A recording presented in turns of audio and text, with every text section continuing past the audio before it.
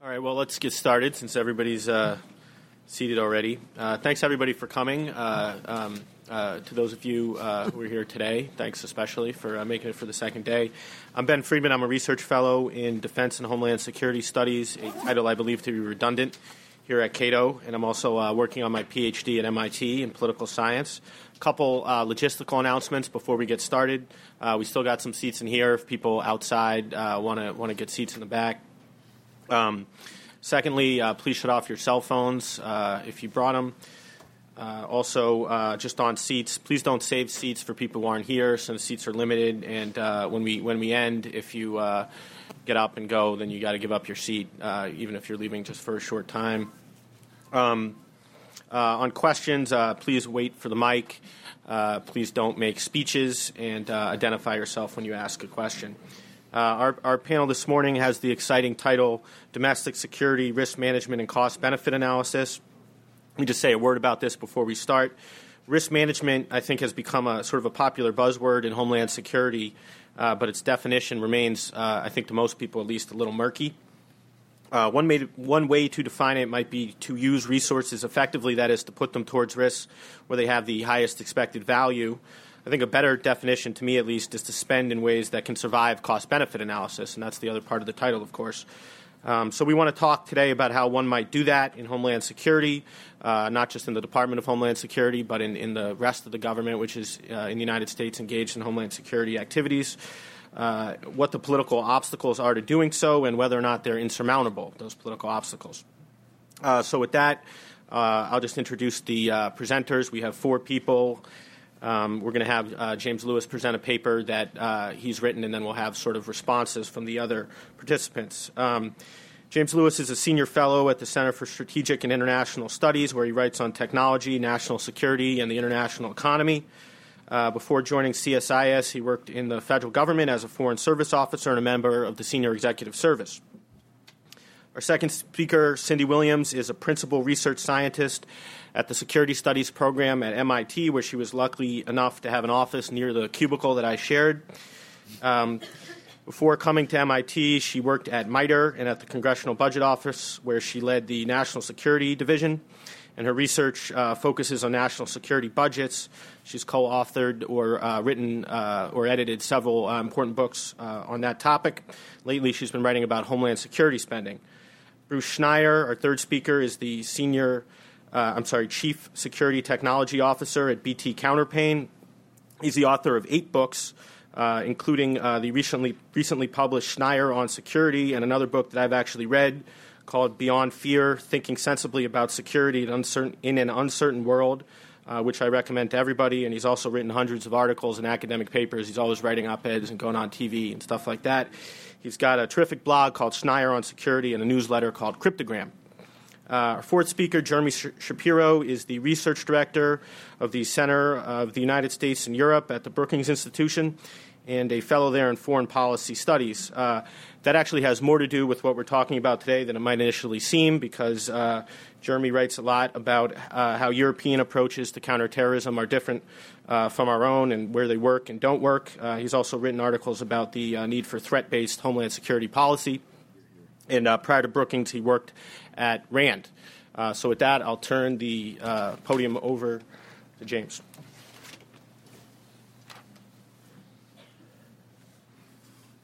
Thanks, Ben, and good morning to everyone.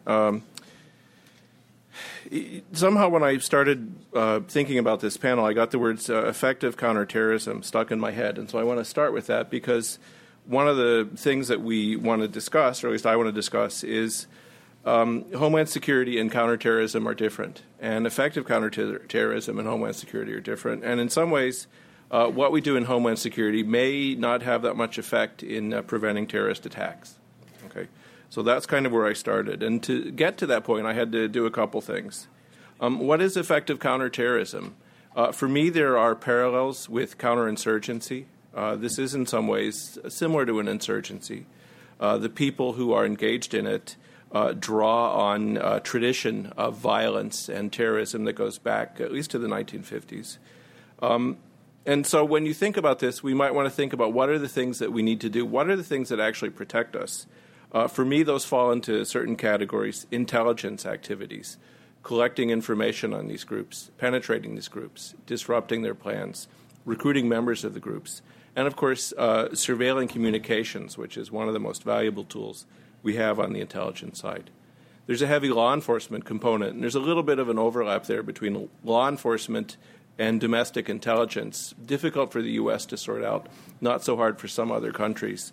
But when we look at a lot of what actually prevents terrorist attacks, it's the efforts of the FBI here in the United States to penetrate groups, to find out what's going on with them, in combination with communication surveillance and the work of intelligence agencies overseas. There's a diplomatic element to this. We have to find people who will coordinate with us, who will cooperate with us. This is crucial for effective counterterrorism. And these people include other governments. Sometimes the governments are nice governments, sometimes they're not. We have to find ways to cooperate with them. We have to win their support. We also have to win their support for the idea of choking off the things that produce terrorism. Now, this is not a pitch for development aid. I don't think you're going to be able to fix the economies or the political systems of the places that generate terrorism in anything like real time. So when you hear, if only we could get these countries to be more rich and prosperous, if we could get them to be more rich and prosperous, which we've been trying to do for at least 40 years, they would be rich and prosperous. So there is not a development solution to counterterrorism, but it's something you have to think about in the long term. There's a military element. I'm not sure how useful the military is. The special forces clearly have a significant role. When you get into conventional forces, the effect can be counterproductive. One of the things that we know from interviewing terrorists is they have a sense of outrage or indignation over the violence that's been inflicted on some of their countries or what they see as a larger polity, usually using conventional weapons, right? So every time an F-16 accidentally blows up a wedding party, we've helped the terrorist. And if we can avoid that, that would be good. That's to say the military tool is useful, it's essential, but we've got to be careful with it. Finally, there's an element of border control and domestic control. Again, that overlaps a little bit with the FBI's mission, but you do have to have effective border controls, effective immigration policies, effective controls on transportation with people coming into the country. Less so on goods, I would say. That's effective counterterrorism. That's what prevents attacks. But most of that isn't done by the Department of Homeland Security. Most of it isn't what we spend a lot of the money on, the way OMB defines Homeland Security, which is to look at the domestic activities. And the crucial point that came up yesterday and will come up again today, I think, is how do we determine risk and where do we decide the risks are? In the 1990s, there were a set of studies that said the Cold War's over, what will the new security environment look like for the United States? And most of these studies coalesced around two basic ideas. We would face terrorism as a threat. We would face it domestically in the United States. And terrorists would use WMD. My view of this is that they got it half right, right? Terrorism is clearly a threat. We do face it in the United States. Terrorists are unlikely to use WMD. Why is that? First of all, it's hard to weaponize this stuff. It's hard to make it. It's hard to obtain it. Second, it's hard to deploy. It's hard to feel confident that it will work. It's just not as good as a conventional bomb. That's unfortunate in some ways because terrorists prefer bombs. Even their training manuals say bombs are best, right? Bombs and guns, conventional violence. That's the basic thrust. This is not to say that terrorist groups have not explored the idea of using WMD, but at the end of the day, they haven't adopted it. Yet we have got a policy or a set of policies that focus very much on preventing or recovering from WMD attacks. I think there's a number of problems with this, and this gets back to this estimate of risk.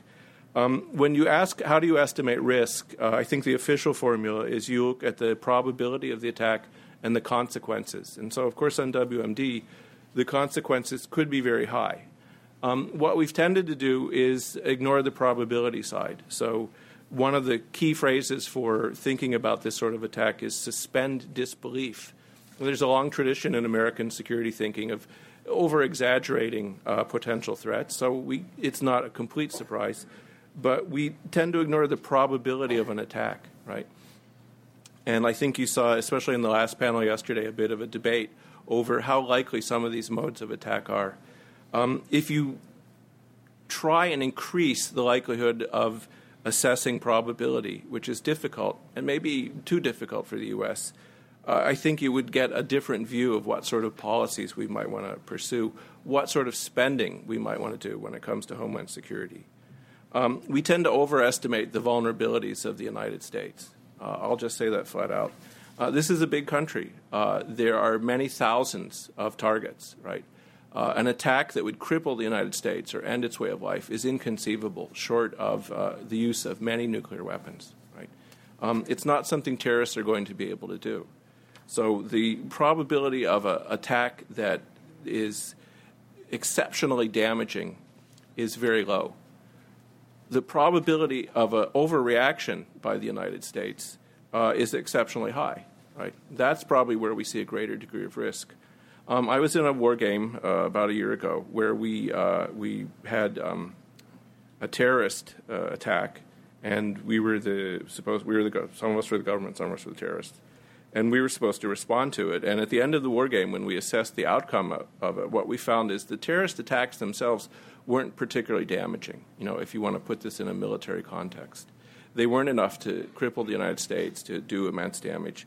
But the reaction of the United States did far more damage than the actual terrorist attacks. Right? This was a war game. This was hypothetical. But you can all think of things that might support this sort of contention. Every time you go into an airport and you see that the threat level is orange, what does that do? I don't know what it does for you. For me, it's sort of an annoyance at this point. You can't lower the threat level because that's politically unacceptable. You're saying, well, we're not at risk, right? We can never go to a lower threat level. At the same time, you can't really raise the threat level because once you raise the threat level, it triggers all sorts of spending provisions, and the operations of airports and train stations and all sorts of other facilities become much more expensive. So we've created a system to guard against highly improbable threats and to detect them and to prepare to respond to them. Some of this is not bad, but a lot of it is probably unnecessary. There is a tendency in the U.S. to think that spending equals security. And in the case of Homeland Security, I would argue we need to try and back away from that a little bit. We've tended to conflate the risks of WMD and terrorism. We overestimate vulnerabilities. We overestimate the probability of attacks when we don't ignore it. Why did this happen? Some part of this is the studies that took place in the 90s. Good studies for the most part, but they focused on these two problems. The second reason I think this happened has more to do with emotion, which was the attacks of September 11th were dreadful. They were unexpected by many people, and they skewed in some ways American thinking about terrorist attacks. We have a sense of vulnerability that perhaps we didn't have before. And so that sense of vulnerability, that emotional drive, tends to make it hard for us to stop and say, what are the best things we could do to prevent future attacks? So for me, I'd come back to some of these basic points. We have a counterterrorism program that is relatively effective, right? Is it 100% effective? Fortunately, for the last few years, it has been 100% effective inside the United States. Will we always be lucky when we face determined and inventive opponents? Possibly not, right? But the things to do to prevent that are very different from many of the things we spend money on, right? They are intelligence, they are law enforcement, they are diplomatic efforts. We've tended to apply kind of the military technology model that we used very successfully for national security, have a military problem, get scientists and engineers to work on a new technology to solve it. We've tended to take that model and tried to apply it to Homeland Security. Here's a Homeland Security problem. A terrorist will smuggle a nuclear weapon in a container. Set scientists and engineers off to solve this problem. We might want to take this one apart. In the paper, the part I went after was BioShield, and since you already heard about that yesterday, we spend a lot of money for something that's unlikely to happen. The container one is another good example. If a terrorist manages to acquire a nuclear weapon, and this is a serious threat, right? This is something we should be very worried about. It will not happen within the United States, right, if it occurs. So we should be spending a tremendous amount of effort to prevent the acquisition of nuclear weapons. If they manage to acquire one, the last thing they're going to do is put it in a package and lock it in a container and kiss and wave goodbye and see it sail off. They've just spent an immense amount of effort. They're going to keep this thing, their arms wrapped around this thing, right? They're not going to let it out of their sight. So all this stuff about scanning containers for nuclear weapons is just, we come then to a fundamental problem, which is you could say, okay, it's traditional for America to spend a lot of money to improve security. We can't object to that. And I'm okay with that as long as it doesn't interfere with either the economy or with civil liberties. Now, you could say there is an opportunity cost. We're spending a lot of money that really doesn't do anything to reduce the risk of terrorist attack. But the part we have to watch out for is this self-inflicted damage, right? That we will be scanning every container when it comes in. You still see complaints. Customs isn't scanning 100% of containers. They shouldn't be scanning 100% of containers. Part of what we want to think about is where do you want to defend yourself? The motto for the United States ever since December 7th, 1941, has been to defend ourselves as far away as possible from the American homeland. That is where we want to concentrate our efforts, right? What we're talking about in many cases when you get to Homeland Security is point defense. If you're relying on point defense, it means you've failed. If we catch a terrorist at an airport trying to board a plane, it means we've failed. That's what we want to prevent. We don't want them getting close to the airport, right? So what are the things that would prevent that? And when you go through and look at the policies that have kind of accreted over the last 7 years, shaped by emotion, shaped by this 3 minutes. Does that mean I should talk faster or slower? Faster. Okay. Not at all. I'm only halfway through. I'll have to talk really fast. No, I won't. I'll stop. No, I've completely forgotten what I was saying. Oh, okay.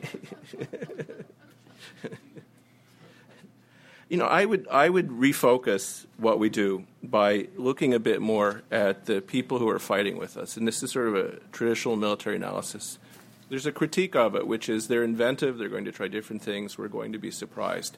Absolutely right, which is why I don't get hung up on spending a lot on fortifying one particular thing. We'll have the world's best harbors, best protected harbors. They'll drive a truck across the Canadian border.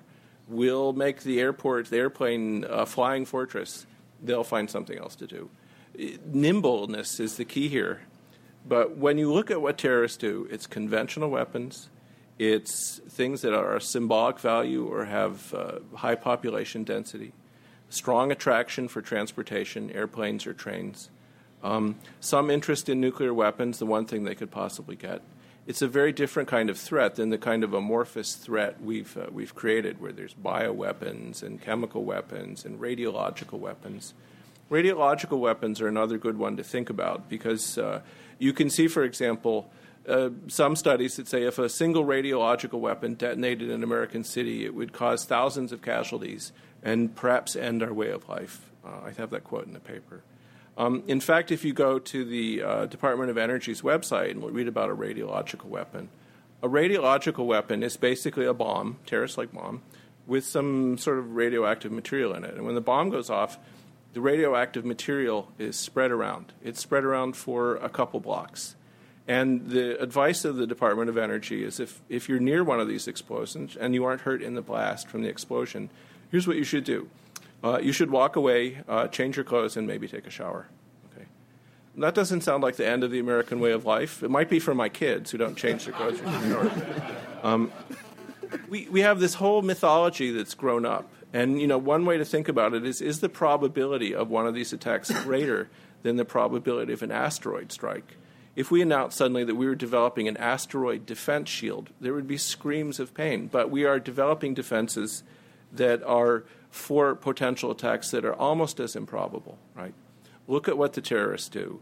Think about the way to disrupt what they are, and we will be safe. Putting a lot of efforts into static defenses against exotic threats does not make us any safer. Should I stop there? Sure. My goal, I was supposed to inflame you, so if I haven't, let me know, and I'll try and say a few more. Go ahead.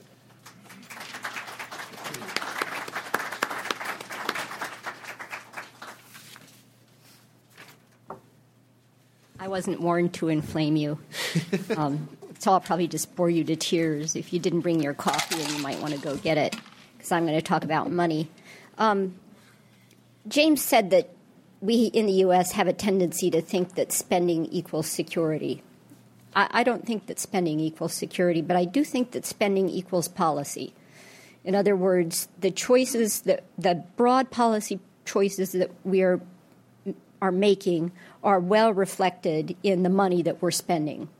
And so with that thought in mind, I want to ask two questions. And the first is, James also said that we're not making sensible choices regarding the risk that's posed by various terrorist threats, and that we're also not making very sensible choices in the way that we deal with abating those risks. And so if we're not using some risk management method to decide how much money we're spending, in other words, to decide what our broad policies are going to be, what are we using?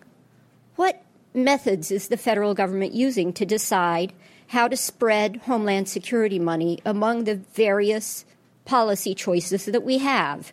Prevention of things coming in, law enforcement, what's going on at the airports with the TSA, prevention or protection of individual sites, critical sites, or preparedness to respond in the event that a terrorist act actually occurs. What are we doing? And so that's my first question. And then the second one is, what could the Obama administration and the 111th Congress do to change that? And I'm going to look at those two questions in turn. So let me start with the first. You probably know that in 2003, the Department of Homeland Security was formed out of 22 existing legacy agencies, one of which was more independent, but the others came over from as pieces of various other departments. Those 22 legacy agencies were generally combined into 7 main operating components of the Department of Homeland Security, and you know them. It's the Coast Guard, Customs and Border Protection, Immigration and Customs Enforcement, Citizenship and Immigration Services, FEMA, and TSA. Those are the 7 main operating components. Now, each of those 7 inherited a budget in 2003 when it came over to the department from whatever department it was coming over from. So it basically brought its budget with it. Now, what's happened since then? Since then, basically every year, each of those main operating components has gotten as its budget what it had the previous year, with a boost for inflation plus a boost that's over and above inflation, and that boost was about the same percentage level for each of those units. So what's the result today? The result today is that if you ask what share of the total Department of Homeland Security budget is held by TSA, well, it's virtually the same share as it held in 2003 when it first came into the department. In other words, as it held as a legacy agency. And the same thing goes for the Coast Guard, for the Customs and Border Protection, and so on. In other words, basically what we have is constant shares budgeting. That's the decision that's made within the Department of Homeland Security. Now, you might well ask, well, what about the other departments? Don't they have work in Homeland Security as well? And the answer is yes, they do. In fact, one of the not very much discussed issues related to the Department of Homeland Security is that that department controls only about 50% of the total federal Homeland Security budget. Whereas the rest of it, well, about a quarter of the total federal budget for Homeland Security is in the Department of Defense. A lot of it for force protection, but some of the money there is for biological defense and some other related issues. A lot of the Homeland Security money that the federal government spends is in the Health and Human Services Department, where most of it is related to biodefense. And then a fair amount is in the Department of Justice because, remember, the FBI stayed with the Department of Justice. It did not move over into the new department. So half of the spending is not in the Department of Homeland Security. Well, how do those agencies get their spending for Homeland Security? Basically the same way. There's a notion in the Office of Management and Budget of the White House that the Homeland Security spending should get a boost of some percentage each year. Last year, I think it was 4%. And that 4% is applied across the board. Now, there have been some big increases in what's called Homeland Security in some areas, and the one that's most notable is in the Department of Defense. Although a lot of that spending isn't really new spending, it's just a new definition that OMB permitted the Department of Defense to use starting in 2006, saying that a lot of what they've always been doing is actually Homeland Security. So generally, we have constant shares budgeting across the whole federal government for every aspect of Homeland Security. Now, this is sort of the top levels, the broad levels. What's going on inside some of those components may be somewhat different. For example, the Coast Guard, I know, has very detailed work going on in risk assessment, and they are genuinely trying to do a risk management approach to their budget. But by and large, when you're looking at the broad trade-offs that the United States could be making, should we spend more on prevention or should we spend more on protection? Should we spend more on law enforcement, or should we spend more on getting things ready so that we can respond more effectively in case there is a terrorist attack? Those decisions are not being made in any deliberate fashion. In fact, the only decision that's being made is how we did it last year was fine, so let's do it again next year. And that's been going on since 2003. It's now 2009. This is not how things were envisioned in 2002, when people talked about the value of assembling all these 22 agencies into a single department in the Department of Homeland Security. In fact, advocates of a consolidated department saw the authority over the budget as the single most important tool the new Secretary of Homeland Security would have in managing risk, in getting control of the department as an executive, and in getting some level of cost effectiveness for the Homeland Security effort that the federal government is making. And in fact, Tom Ridge, the first secretary, said in 2002, before the department was set up, that he would use the budget tool to shift dollars from areas where they were less useful to the areas where they would best reduce the risk. He literally committed to that and to use those dollars cost effectively.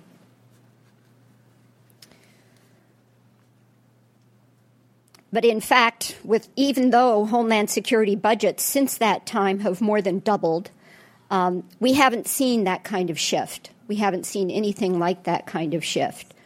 And, you know, with all the money being added to Homeland Security, it would have been easy because you wouldn't have even had to take money away from one unit to give it to another. You could just add all the money to the units that where you thought the risk could be brought down the best. Okay, enough said about that. What could the Obama administration and the 111th Congress do to change this situation? Well, the first thing to know is that you'd have to start at the top. You'd have to start with the White House in the executive office of the president. Why? Because the Department of Homeland Security only has 50% of the money. So if you want to make a big change here, you need to start at the top, looking at the money that's in the Department of Defense, the money that's in the Department of Health and Human Services, the money that's in the FBI, as well as the money that's in the Department of Homeland Security. Now, it strikes me that we need some way within that executive office of the president to take a hard look at the risks posed and the various potential solutions to risk, prevention, preparedness, and so on. We need some way of drawing a thread across the various choices that we have for Homeland Security. And it strikes me that you can't do this just as a policy exercise. You need to do it as a policy exercise and a money exercise at the same time, which tells me within the executive office of the president, the two places to look are OMB, the Office of Management and Budget for the money side, and what now is the Homeland Security Council and is likely to be headed by John Cannon.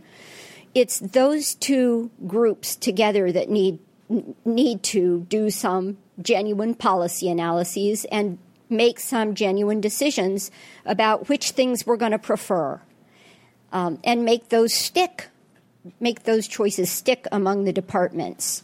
So that's the first thing that has to be done. Now, there already is a notion of a quadrennial Homeland Security review.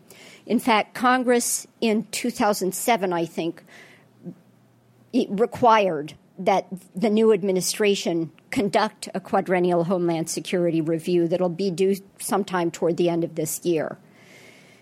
But the way Congress wrote that is that quadrennial Homeland Security review will be conducted by Janet Napolitano, the new Secretary of Homeland Security, not at the White House level. So it seems to me that would be a really good start, but to shift that up to the White House level. In other words, have a review that links your strategy to your risk, links your programs to your strategy, and links your money to your programs, and have that at the White House level. I think that would be an ideal way to start. What about inside the Department of Homeland Security? Inside the department, somebody needs to be conducting some studies, some broad trade-off studies, looking across these very strong components, these very strong operating components, and giving serious consideration to the potential for getting better policy choices by shifting some money from one to another. And in the past, the department, since it was formed, has had a relatively weak PA&E, Program Analysis and Evaluation Group, that was not up to doing that. They're building up their PA&E today as we speak. And this summer, for the first time, they did some small trade-off studies, looking at small things. Over the next year or so, I'm hoping that they will start doing big trade-off studies where they really start looking at some big issues. Just for example, why are there 3 Air Forces still in the Department of Homeland Security? If this is a consolidated department, why do they still have 3 Air Forces? Okay, and finally, what about Congress? Well, what allowed the administration to do this constant shares budget? What fostered that? One of the things that made it easy for the administration to continue with that constant shares budgeting within the Department of Homeland Security is that there is no single authorizing committee in either chamber that has jurisdiction for the Department of Homeland Security. Instead, the jurisdiction for that department is splintered across multiple departments. Transportation still has a big role, for example, in the Coast Guard. So with a back door through the Congress for any operating component of the Department of Homeland Security that wants a different answer than the answer it got, which is you're going down, he's going up, with that back door always open, we'll always have this problem. And so I think Congress needs to look very carefully, really give serious consideration to shifting that by realigning its committee structure to reflect the new department. Short of that, at least I think Congress needs to decide on its own that from now on, every 2 years at least, it's going to have an authorizing act for Homeland Security. That, at least, even if they didn't change the committee structure, at least that would be a forcing function for the committees to work together, all these various committees of jurisdiction to work together and push through some genuine policy change in the Department of Homeland Security. Thank you.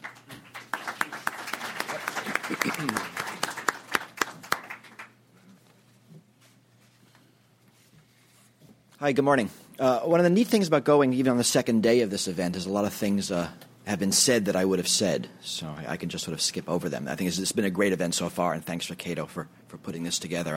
I've learned a lot, and I hope you have. I want to mention two concepts to sort of help explain sort of what we've been seeing in the past couple of days. The first one is something called security theater. And security theater is a security measure designed to look good but not actually do anything. An example might be, if you remember in the months after 9/11, we had National Guard troops in our airports. They were after airport security, sitting there on rubber mats with uniforms and big guns. Those guns had no bullets. And probably best because they were like 18, and I don't know if we really trust them in a situation. But that was security theater, designed to make people feel better but not actually do very much. The other phrase is a movie plot threat. And a movie plot threat is an overly specific threat that we think about. And you remember this, right? Terrorists with crop dusters and terrorists with scuba gear. And we heard yesterday about the infected terrorist going on an airplane, right? I mean, those are very specific threats that we tend to resonate with and respond to. And what I want to talk about here is less about actual security and more about how we perceive it. Because I think if we're going to understand priorities and budgeting and trade-offs and what to do, we need to understand how we think about it. So security is actually two different things, right? There's a feeling and a reality, and they're different. You can be secure even though you don't know it, and you can feel secure even if you're not. Right? They're not the same. And I think we really need to split them apart and talk about both of them separately. Language is a problem here because we use the same words for both concepts. So economically, security is a trade-off. Right? There's no such thing as absolute security. Despite sort of late 20th century rhetoric to the contrary, life is risk. There's no such thing as risk-free existence. And security always involves trade-offs. Right? You know, we can when I was growing up, I grew up in New York City, and I had friends who lived in a gated community who gave up some freedom of movement for some security. Right? So there are extreme trade-offs, and there are basic ones. The question to ask, we've been hearing a lot of, is this security measure effective? Right? That's the wrong question. Is it a good use of a security dollar? Right? We would all be safer if we wore a bulletproof vest. We have decided that living where we are, that it's sort of not worth the cost and the inconvenience and loss of fashion sense. I was talking with Jeremy just before this panel, and he told me there's a stat that about 2/3 of automobile-related deaths can be avoided if we all wore helmets in our cars. I'll guarantee you none of you will go out and do that, even though driving is the single most dangerous thing you probably do in your life. Right? Security is a trade-off. These trade-offs are personal. Right? They're less about math and more about how we feel. There's no right or wrong. Some of us have a burglar alarm, some of us don't. Right? They're based on intuition more than data. And we make these trade-offs every day. It's part of being alive. Right? I mean, everybody does it. All species do it. Imagine a rabbit in a field eating grass. The rabbit sees a fox. He's going to make a security trade-off. Should I stay or should I flee? And the rabbits that are good at it will tend to live and reproduce, and the rabbits that are bad at it will either get eaten or starve. So a question I've been looking at for the past couple of years is, right, as a successful species on the planet, you, me, all of us should be really good at making security trade-offs. Yet, as we're learning, yesterday and today, we're hopelessly bad at it. Right? The question is why? The short answer is we make trade-offs based on the feeling of security rather than the reality. But most of the time, this works. Most of the time, the feeling and reality are the same. Certainly, this is true of human prehistory. Certainly, this is true when our brains developed, when our intuitions about risk management developed. There's a lot of work being done in evolutionary psychology looking at how we make trade-offs and how we make decisions. And they all show up, I'm going to mention some risk biases, show up because they make evolutionary sense.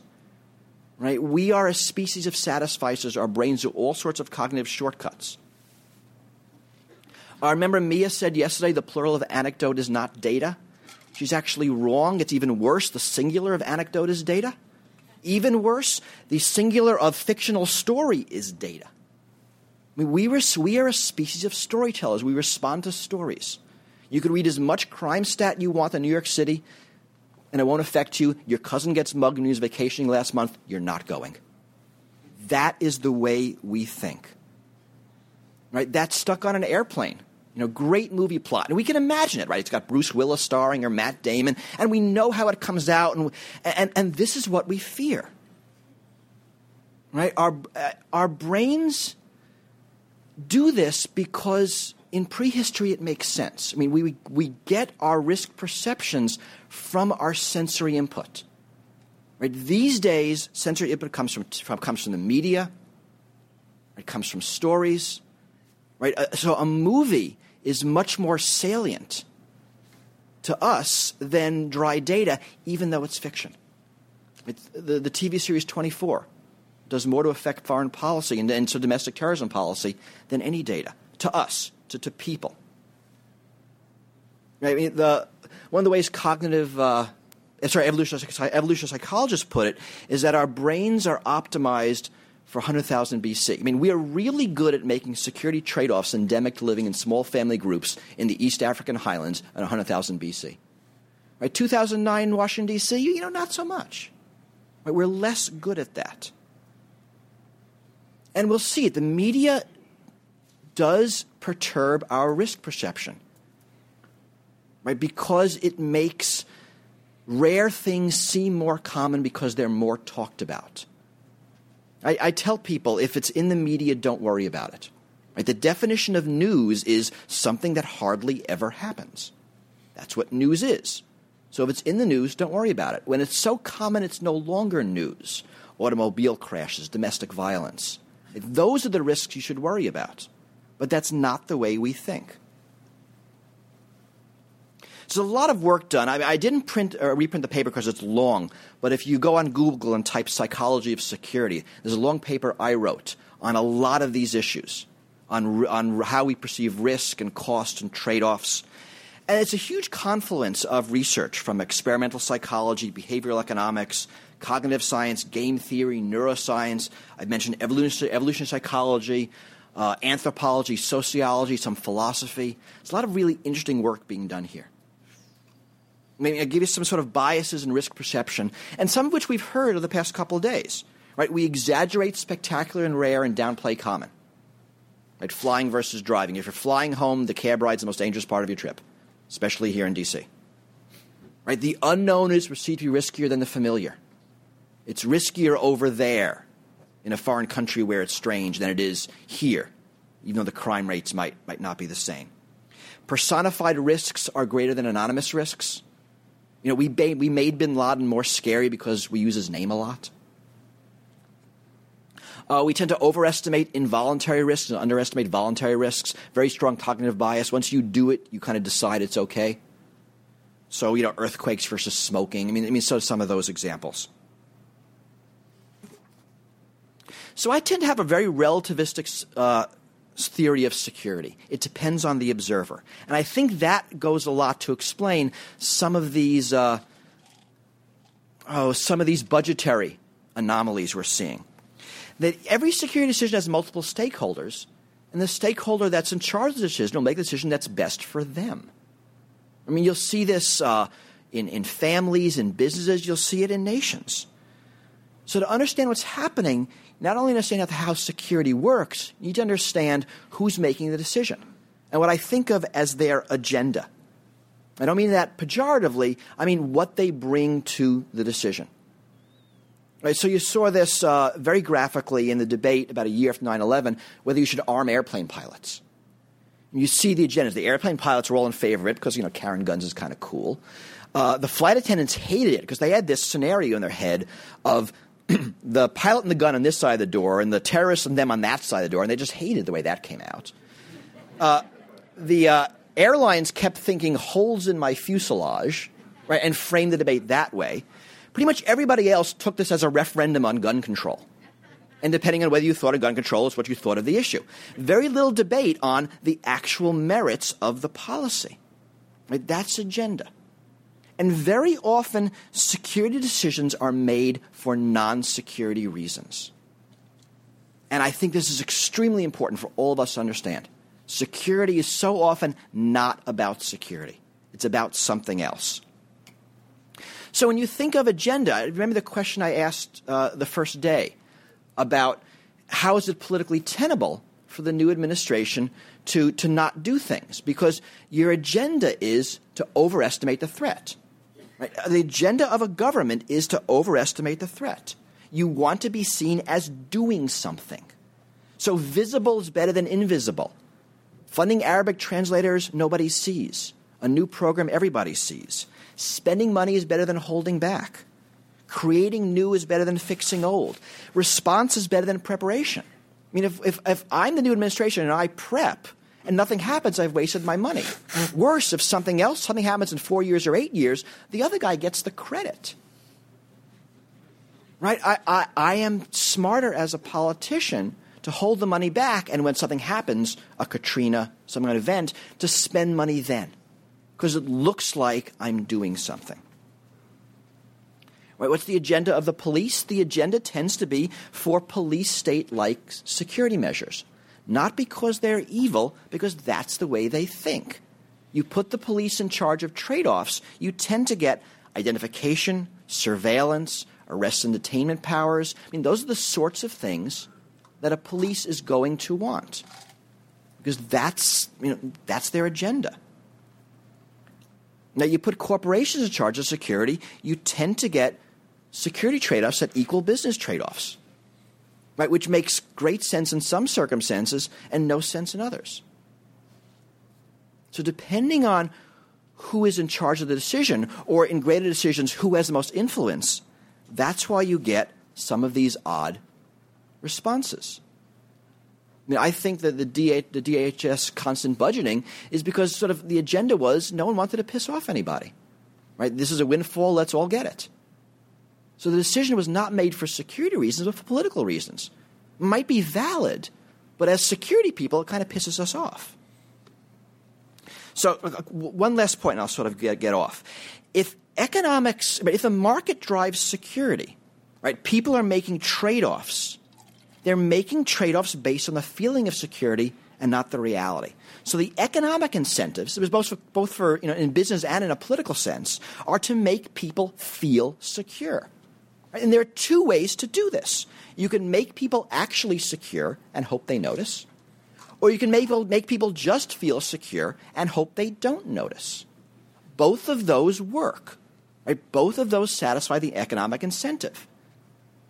So the question is, what makes people notice? When do you notice that the feeling of security doesn't match reality? Well, you notice when you have an understanding of security, the systems, the limitations, the threats, the risks, right? You know what's going on. When there are enough real-world examples, right? If I do some security theater to reduce the crime rate and it doesn't go down, you'll notice. Because there are enough examples, right, in your neighborhood, in your community, that you'll know, but this isn't working.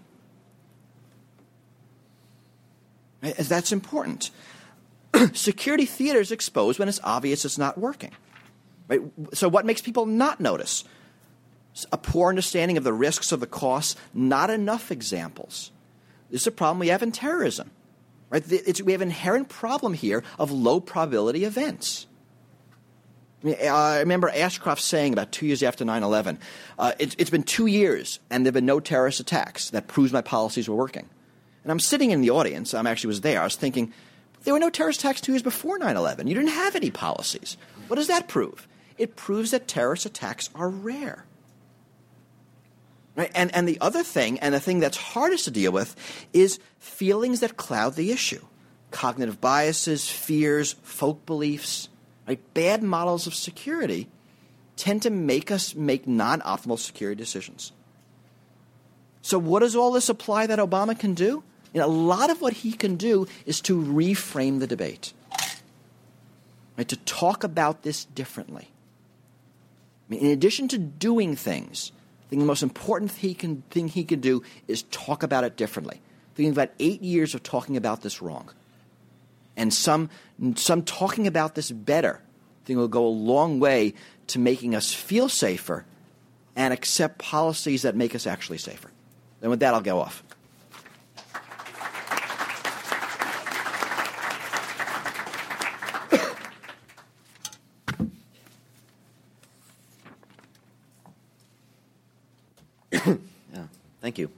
Good morning. It's a tough crowd to follow. They said more or less everything that I wanted to say, so I think I'll just say the opposite. I think the sort of disadvantage of taking the sort of very technocratic cost-benefit approach, trade-offs, and everything that we've seen here is that it as what Bruce was implying, it doesn't really sort of reflect the real world. So I want to add, I think, to what Bruce said and sort of problematize how the government deals with this problem and get some sense of why it doesn't deal in cost-benefit analyses, probabilities, and rationalities. This is difficult for me because I have to admit, in the sort of privacy of my boudoir, I am a technocratic soul, and I actually am more worried about the cab ride to the airport than the airplane trip. And so I get frustrated when I see security theater. But these are some of the things that help me to not yell at the TSA guys. So they could be helpful to you as well, because that turns out to be a bad idea. I think, as was mentioned yesterday, and is often said, terrorism is fundamentally a political act, and it relies on a certain social psychology to work. Some of which was what Bruce was talking about, and if in fact we had the very sort of technocratic view that has been espoused by people like me, terrorism wouldn't work at all, because no one would pay that much attention to it. But I think we've seen that it does work, and to a certain extent. And taking that into account, we should assume that when a government formulates a counterterrorism policy, it will be similarly politically focused. It will be focused on the political goals of the government as opposed to the political goals of the terrorist, not on these sort of technocratic trade-offs. I think two insights flow from this sort of understanding of counterterrorism as a political act. First is the sort of the worry that the government has about the dynamics of a counterterrorism campaign. It's a lot more likely that a hurricane is going to destroy one of our cities than terrorists will. We have some examples of that. But if a hurricane does destroy one of our cities, it's not going to go back and talk to its hurricane friends and say, look at how easy that was, or, gee, look at the impact I had by destroying this city. In fact, its hurricane friends won't know anything about it.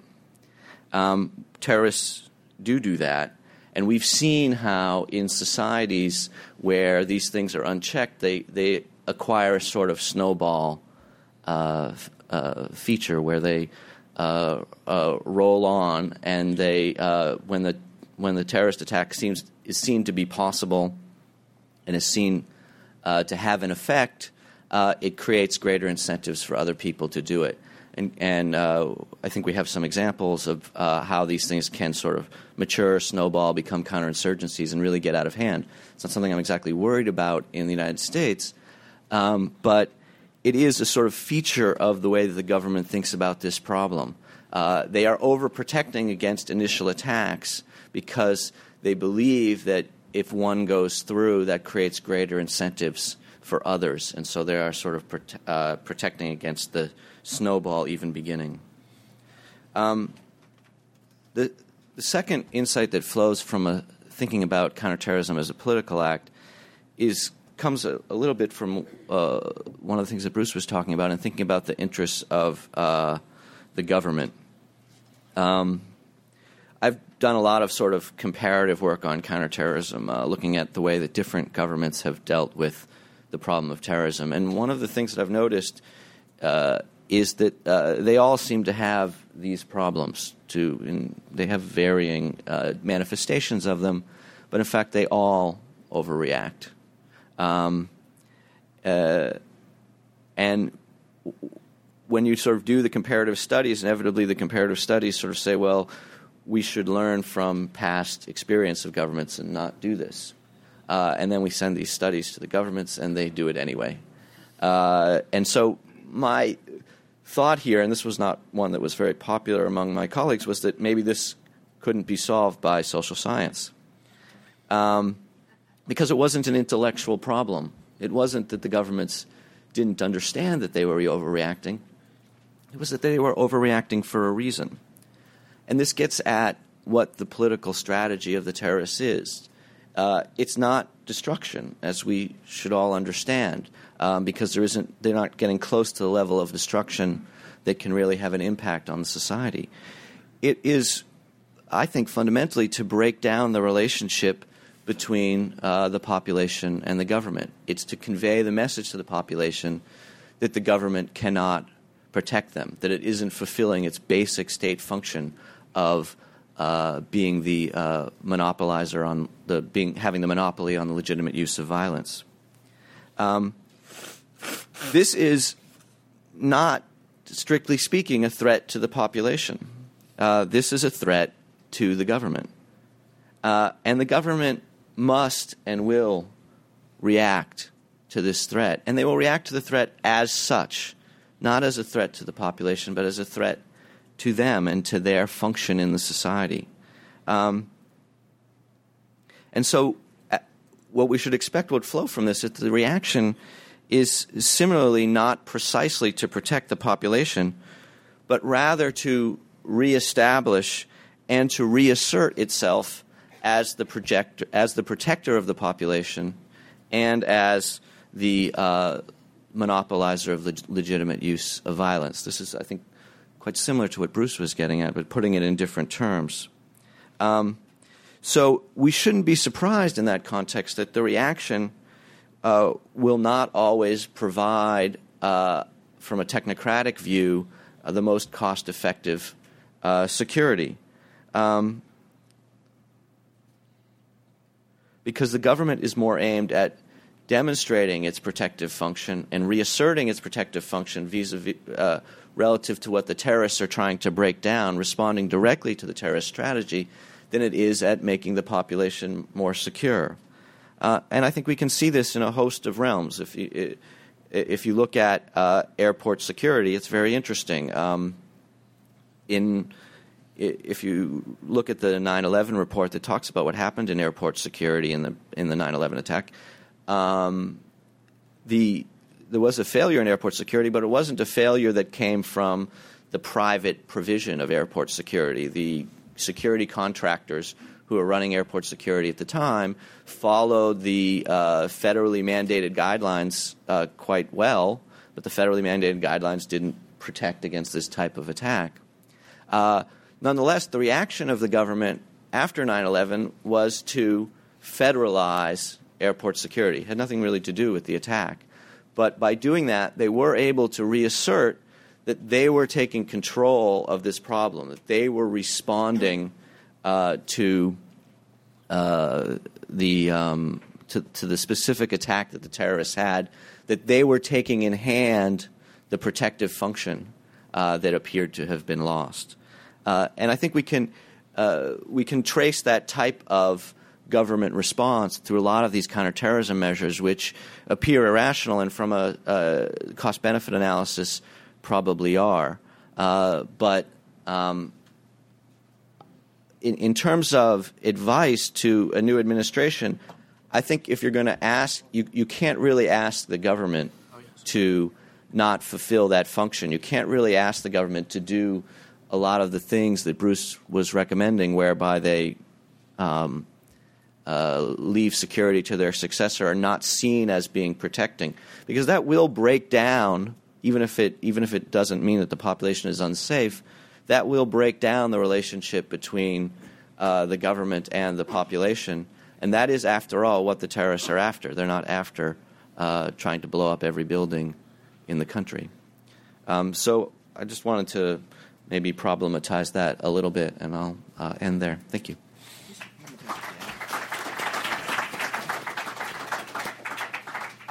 All right, well, thanks. Let me just mention before we go on that Bruce's books. Two of them, I believe, the ones I mentioned, should be on sale upstairs if they're not already in an hour or so.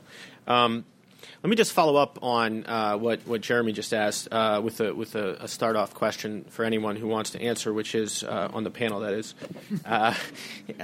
which is there a way to reconcile the sort of technocratic or platonic guardian view of security that we've heard about here, which is, the threat's overrated, we're responding to things that cause us to react emotionally as opposed to probabilities. Is there a way to reconcile that sort of view of security and homeland security with political reality, which is that people demand protections against things that people who study risk for a living might not like? And I have my own ideas about that. I don't think these two things live in total opposition, but I just wonder if any of the panelists have thoughts on that. Sure. I think you reconcile by understanding that it's a non-security benefit that's being provided. I mean, those National Guard troops, even though they didn't do anything for security, they made people feel safer flying. And if you remember back then, no one was flying, everyone was scared, and that was a good thing to do. So often these overreactions from a security perspective have value somewhere else. And often if you look broader, at the broader goals of some of these policy decisions, and some of them might be, keep the party in power in the next election. That's why, and I mean, it's less reconciling, more understanding where it comes from. So maybe the leverage point to dealing with it would be a non-security discussion, a political discussion, right? Is it really politically the best thing to do this, or can we do this other thing? We want to separate out the two different struggles here, and the one struggle is a political struggle. I see it as like an insurgency. It's against the terrorists, and ultimately we want their political defeat, right? How we get that is very different from most of the stuff we've been talking about. And so there are things you can do that make people feel better. I would say do the symbolic actions, but don't spend very much money on them, And that might be the way out of this, is pay attention to the real fight. Do what you need to do for political reasons. We tend to conflate the two, and so I had an example of Witchy Watchy Springs, which is a mermaid. Mermaid people dress up as mermaids and they swim in Florida, right? And so the Department of Homeland Security, pressured by Congress, gave money to the mermaid park to protect it from terrorist attack. Okay, that's good. But we probably didn't need to do it. So if there are things, put some guy in an airport, parking a policeman in front of a monument, do you feel safer? Yeah, you probably feel safer. Are you safer? No, you're not safer. So if you want to take a step back and be a little more Machiavellian, fight the real fight, do the symbolic actions you need to do politically. Don't spend a lot of money on them. It strikes me that it's the job of leadership to have a frank conversation with the public. And we never really had one. The conversation we had was somewhere between go shopping and be really scared. But there was never a conversation about, look, these threats really matter, or those ones don't, or, these things we can do, but we can only do so much. We're going to have some more attacks. And so it strikes me that it is the job of leaders to get away from the politics of fear and the politics of blame when the next one comes. They really could do a much better job than was done in the last administration. Well, I'm not as optimistic about that, I guess, as Cindy is. I do think I see this to some extent as inherent, and I'm not even sure I'd recommend a frank conversation with the American people. Have you ever met the American people? Yeah. I think that the way into it has been what some people have been talking about is the budgetary angle, because there you create an interest in pushing against some of the more wasteful spendings, and I think as in a time of budgetary stringency, there is some hope of that. I'm not clear if we're in a time of budgetary stringency, but were we to enter one, that would certainly matter. And you can see how I said that all governments overreact, and I think that's true. But you can see how our overreaction tends to take a higher spending plane than most. And the example I like to use is is to look at the French and American reaction to the possibility of bombs being planted in wastebaskets in subways and places like this. In France, they had actual attacks with this, and they responded by taking all the wastebaskets out of the metro and the public places and replacing them with a metal ring with a clear plastic bag on it that says vigilance on the bag. It's been very effective. No more attacks, as far as I can tell. I think those bags cost about a penny. The U.S. reaction has been to put bomb-proof wastebaskets into the metro. They cost $4,500. Actually, I think kind of both of these things are an overreaction. It's really not all that important or useful to see vigilance on your wastebasket 11,000 times a day. But at least one doesn't spend any money, and I would assert that that's because in the French government they didn't have the money to spend, or they had an institutional perspective whereby they could push that down for other priorities, and we don't tend to have that here. Okay. First question to Jim here. Let's see. You know the rules. It's not your first rodeo. A question sort of in a seam between Bruce's point about security theater and Jeremy's about counterterrorism being a reassertion of government authority or government role. If security theater fails, isn't the government making a really bad bet? Doesn't that show that the government's making a really bad bet? So if somebody goes and beats up the National Guardsman, steals a plane, and flies it into a building, well, now the government folks who placed that bet on security theater really risk losing legitimacy. People lose confidence that the government can provide security. So what do you think about that? Want to go first? Sure. I mean, I think that's important, but I also think that it's the case, certainly in this example, that the government is providing actual security as well as security theater. And it's not really very much through the TSA, but in fact, they protected against the 9/11 attack recurring in about 1,100 different ways. They only needed one or two. And so the attack that you just talked about isn't possible. The problem for the government is that actual security isn't enough, because they have to be seen to be doing it. They have to be reasserting their role. They have to be getting into the social psychology in the same and opposite way that the terrorists are. And an armored cockpit door, which basically solves the problem of the 9/11 attack, doesn't do that. It's something of a risk. I mean, the idea is that if you put security theater measures in place, it doesn't work, so you're perceived as, well, you didn't do the job. Well, we have a couple things going on. One, terrorism almost never happens. So it's a reasonable bet that if I, just prayed to some anti-terrorism god, right? I mean, I was just effective as the TSA. Congratulations.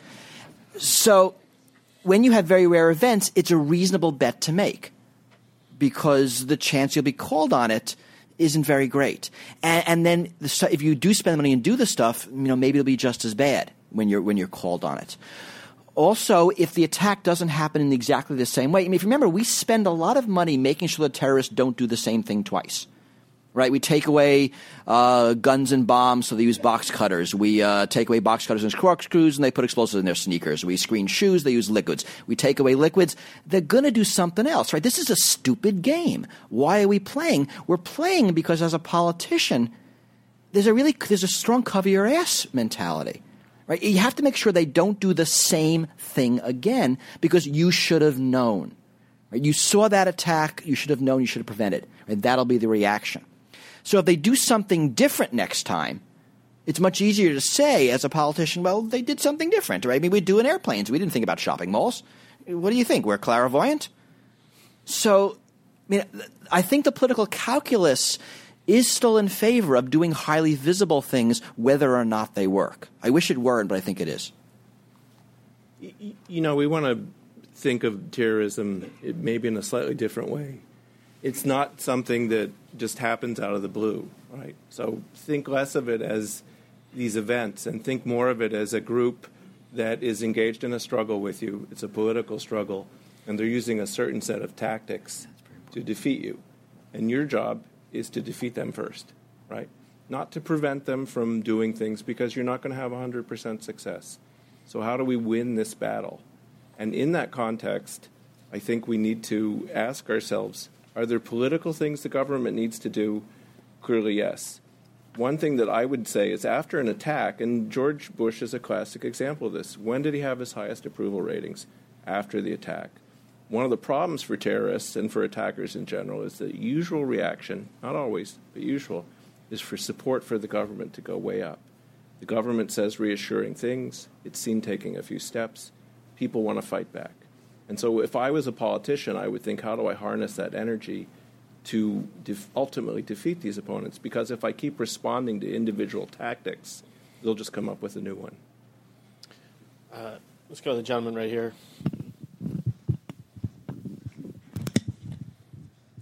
Yes. Quick question. The wastebasket incident actually addresses to my question. It's Mr. Chenier. What do you feel is the role of industry and lobbyists who actually get and spend most of the money allocated to security in driving up the federal budget with ideas like $4,500 wastebaskets? Well, a lot of these spending decisions really can't be made by industry because of the externalities. I mean, there are times when it makes sense for industry to protect themselves when the effects of the attacks are great. I mean, think of a chemical plant. A chemical company will secure the plant to the value of the plant to them, but they won't secure it any greater amount to the risk to the community, to the country, to things greater than them. So you tend to get good market competition for technologies, but less for how to spend the money. So it'd be great if the wastebaskets, the DHS went out and said, we need ideas for making these wastebaskets more secure, and then the bomb-proof wastebaskets can compete with the clear plastic wastebaskets, and we'd make a smart buying decision. Right? Places like that, markets work really good. We're seeing that in the TSA in new detection equipment. And there's a lot of new research, new products, and stuff that works really well. The question of what makes sense to deploy is not something a market can answer. Anybody else? Look for the lady back on the right by the wall. Just wait for the mic. I have two quick points, and then the questions related to both. In the 50s, national defense meant investment in higher education and investment in loans so we would have an educated population. We haven't really seen that in this period, and is that a possibility, A? And B, you have all, and I think many of us here, think that good education, critical thinking, logic, social science helps us some in the security theater bit, which seems to me, as an educator, I'm invested in thinking that if I had more students less worried about money and more able to really study a lot, not around 3 jobs while they do it, they would be better students, smarter, and perhaps more able to resist this kind of essentially irrational praying to the National Security Guard. So am I just wanting to feather my own nest, or is this a real way to think? Anybody? That's a tough one. Nobody else seems to be leaping, and so I'll leap in. And it gets back to the rabbit metaphor here, which is we are the rabbit, okay? And how we do in making these decisions as a society, organized under a constitution, will determine not so much whether we get eaten, but whether we get to be one of the top rabbits or a declining rabbit. And I would say part of the reason that we are a declining rabbit at the moment is because we've had a hard time making decisions like that. So this year, the budget request is for about $60 billion for Homeland Security, the way it's defined by OMB. And if you think about what we spend on research, for example, it's considerably less, basic research. So we've made a decision as a government, and just the way the rabbit makes the decision, do I freeze or do I run? Maybe it's not the right one. How do you get back to that, though, is a difficult problem. And I think some of it is we have to get some emotional distance from the events of 9/11. 9/11 gave people the belief that terrorist attacks were inevitable and were unpreventable. And that's not true, right? They may be inevitable, but they're not unpreventable. And so you want to get people to think differently. That's a good question. How do we get them to do that? So quickly, there actually is money spent in higher education that many universities do a lot of homeland security technology research, and there's some really great stuff coming out of it. And even if it's not relevant to security, there are always ancillary benefits to these sorts of research. So there is money spent there. And I do agree that critical thinking will help pretty much in any policy debate. Getting there is kind of hard.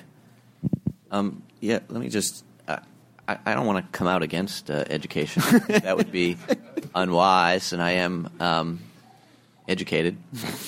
And I think that education has lots of ancillary benefits. I don't think education is actually the solution to the sort of social, psychological, or cognitive problem that we're talking about. And that's, I think, largely because it is rational for human beings in any society to not be paying a great deal of attention to this thing, to not be deeply educating themselves in this particular field. And yeah, you can always have a sort of a stratum of people who research this intensively and become quite technocratic on the problem, but that's never a possibility for a general public, and it shouldn't be. Frankly, the last thing we want is 300 million Homeland Security experts. And so I think we're going to have to accommodate our policies, even if everybody had a PhD in something else. We're going to have to accommodate our policies to the fact that this is how people operate. It's how they should operate, frankly, and there's not much that we can do about it, even with education. I'd like to just say a couple things that pull the last two questions together. One is that there's not nearly as much money spent in Homeland Security on investment as there is in the Department of Defense. And so the likelihood of seeing an iron triangle like you saw in the Defense Department between the Defense Department, the Congress, and the producers seems less likely. Some people ask whether we have an emerging double helix triangle that pulls together the biotechnology companies through the Congress and into the Department of Homeland Security or the Department of Health and Human Services. I don't think that's true, but you do see a big push in Congress specifically by the members of Congress who have big biotech interests in their states toward solutions to potential bioterrorist problem. So you do see that. And then I'll mention, while there's not a lot of money flowing to education, there is a substantial amount of money flowing from the federal government down to beef up public health infrastructure, again, because of the concern over biothreats. We'll go to the gentleman on the left in the front section, right in front of you. No, right here. Sorry. Vijay Nilekani, Nuclear Energy Institute. The oversight for DHS, Homeland Security, there are 112 Senate and House committees. And from what I understand, 400 congressmen oversee DHS. And with the $50 billion budget, that sounds like a perfect storm for pork barrel politics rather than very rational decision-making. And the flip side is the body politic promotes zero-risk mindset, whether it's elected politicians, the media, the legal liability lawyers, they're all selling zero risk. And just like two Beltway snipers were able to make 2 million people paranoid about filling gas. So with the zero risk mindset, it plays into this pork barrel thing. Thanks. Cindy, why don't you speak to the... Yeah, I mean, first of all, it's important to know that the appropriations committees did change their structure. And so now in Congress, there is an appropriations subcommittee in each chamber that's directly responsible for the Department of Homeland Security. And that helps a little bit in this dealing with the pork barrel issue. The second thing is that I think, first of all, there is still this disparity, this chopped up jurisdiction among the authorizing committees, and that's an important problem. But I think more than a pork barrel issue, it's an issue of bureaucratic politics.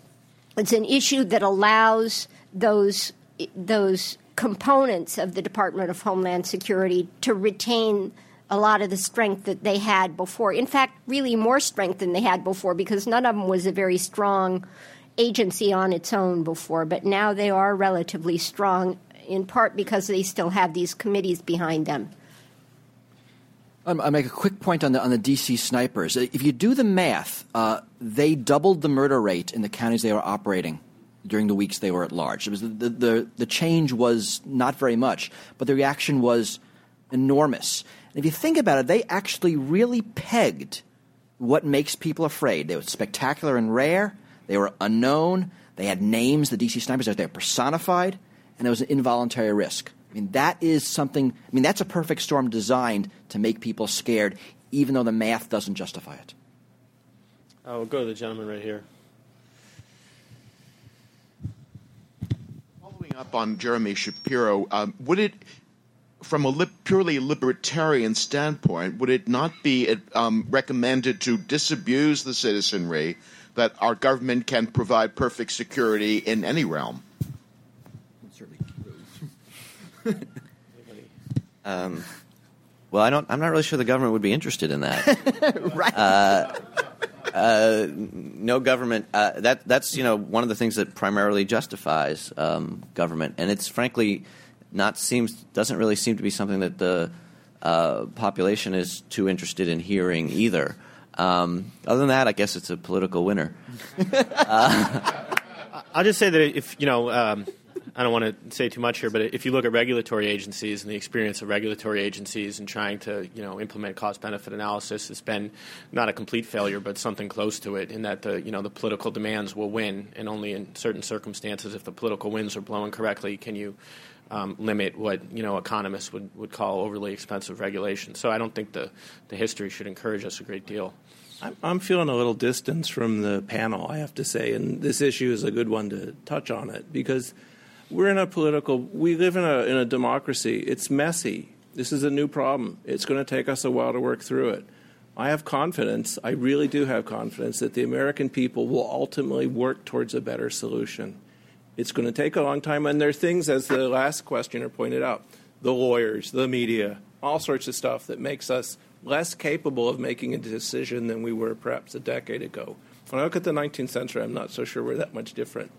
But I think we're on a path. It's just going to take a while, and there's things we can do as a nation to accelerate us getting to better solutions. This gentleman right here.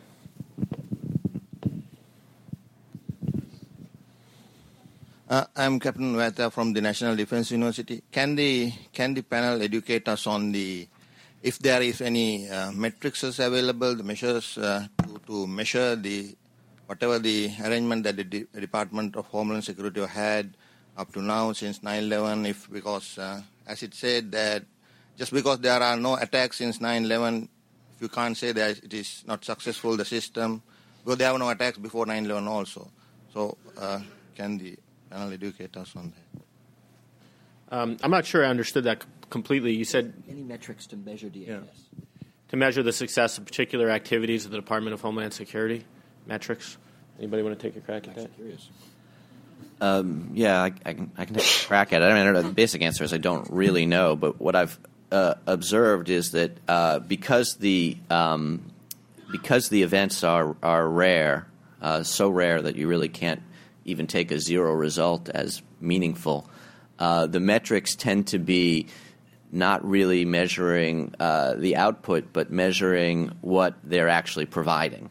So there's a metric that says how many containers we screen, for example, but that's not a measure of security. That's a measure of the how much the organization is doing, and it's the link between that and security is just assumed.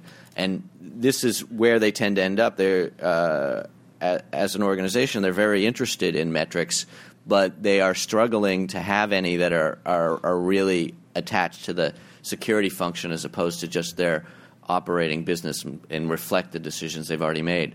They have some about attacks foiled and attacks made, and they have some that relate to the intelligence, But even the DHS doesn't really feel that those are very useful. I'll just add a quick point on that, which is that regulations, including Department of Homeland Security regulations that cost a certain amount, trigger an executive order. That means they have to do a cost-benefit analysis, and they've done some of that in the Department of Homeland Security. I just know it because I looked it up with regard to the requirement that you have a passport, which is going to be implemented when you go to Canada. And if you look at, and that's the sort of analysis that regulatory agencies have been engaged in for some time. Most of the time it's futile in that they're required to do these regulations by law. So even if they find that it's not cost effective, they still got to do them.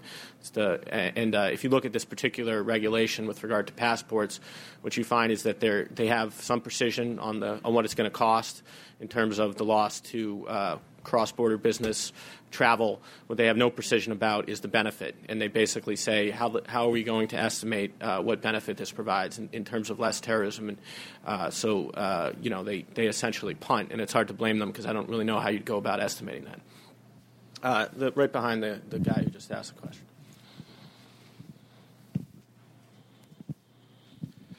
I'm Lieutenant Colonel Naveed from representing National Defense University.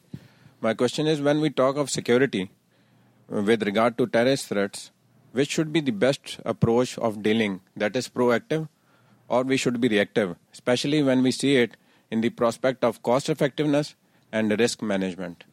Okay, so proactive or reactive? I think some combination of both is required. What I tend to dislike is overly specific. I mean, countermeasures that require us to guess the plot and the target correctly, right, tend to have limited value because all they do is they make the terrorists make a minor change in their tactic or target. It doesn't make them go home and get a real job. Stuff that pays off, regardless of what the tactic or target is, tends to be more valuable. I mean, we talked about intelligence and investigation, emergency response. I mean, and so that's half proactive, half reactive. But they're proactive and reactive for everything, rather than taking away liquid on airplanes or port screening for nuclear weapons. But those are all very specific. So I think it's less proactive versus reactive and more specific versus general is the correct axis to look at value. Proactive, I guess, depends on the tactics you use. And what I was thinking when you were talking was preemptive. And preemptive is probably bad, right? I'll just say that, and we could have a longer discussion. But proactive in what is the tactic you're going to actively use? And if it disrupts operations, if it deters people from becoming terrorists, if it reduces their scope of activity, those are probably all good things. But there's, a big difference between us saying, okay, I'm going to launch missiles or F-16s at them, or I'm going to begin intelligence operations to achieve those. So proactive depending on the tactic. Gentleman right by the door. Thank you. I'm John Utley with the American Conservative magazine. I've written on radiation limits, and if you search Google radiation limits, the cities were told that 15 millirem was the initial risk over which there was personal danger from radiation.